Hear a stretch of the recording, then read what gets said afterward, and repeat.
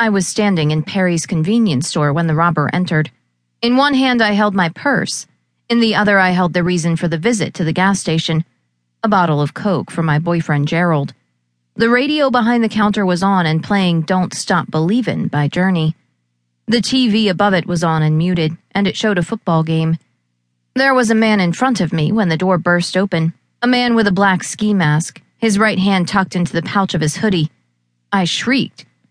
"Everybody freeze!" he barked. "This is a stick-up!" My first thought was Gerald.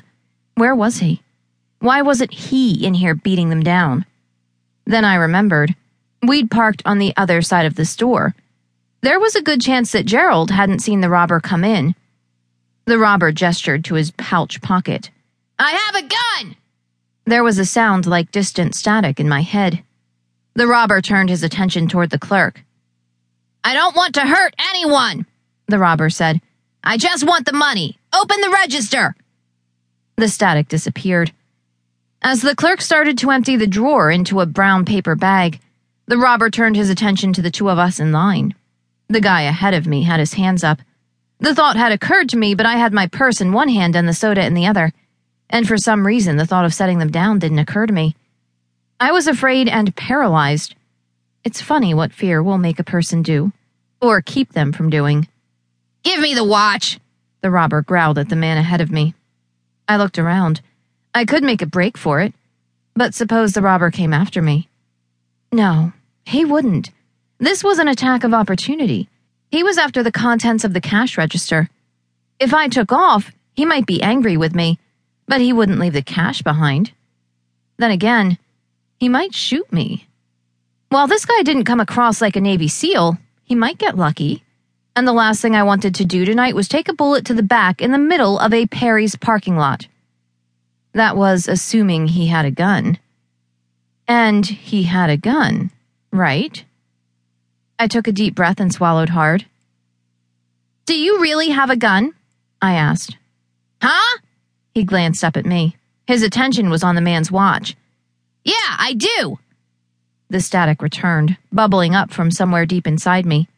It wasn't the radio or the TV. It was a hissing, scratchy static buried somewhere in my mind. "I have a gun, and I'll shoot you with it if you don't cooperate." The static intensified. "Why don't you just walk out? You can still save yourself," I said. I didn't have any delusions about being a hero then, though later they would call me one. They would call me Laura the Fearless and write me up in the newspaper, and 2-minute interview me on the local news. They asked how I stayed so calm in the face of danger. I told them it just seemed like the right thing to do, which was sort of the truth, but also sort of a lie. Actually, I knew he didn't have a gun. I suspected he had something shaped like a gun at best, but I knew it wasn't a real gun. And that's where I got hung up. That's where I decided I wasn't going to tell the interviewer the whole truth, because then they would ask how I knew. That was the big question I couldn't answer. Not because it was some big secret, but because I simply did not know. "Why don't you shut up?" the robber retorted. "In fact, give me your purse. Hand it over." The clerk looked at me. The gentleman ahead looked at me. Here I was, a 26-year-old woman, standing face to face with a masked robber in defiance. They looked terrified, and I could feel them urging me with their minds. "Hand over your purse. Give him what he wants before something bad happens." "Or else what?" I asked as nonchalantly as I could. "Or else I'm going to shoot you." I could barely hear him over the static in my head. "And you have a gun in your pouch?" I asked while pointing to his pouch. "Yes, give me your purse." The static was a deafening roar. I only really knew his response because I can sort of lip read. Instead of giving him my purse, I reached into it and pulled out a container of pepper spray. "Okay, shoot me," I said, raising the spray. "Don't make me! I'll do it!" The robber was backing away from me.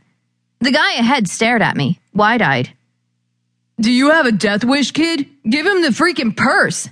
"Death wish?" I asked him. "No. You think he's going to shoot me? He's not. He doesn't have a gun, see?" I took another step forward and pressed the trigger on the pepper spray.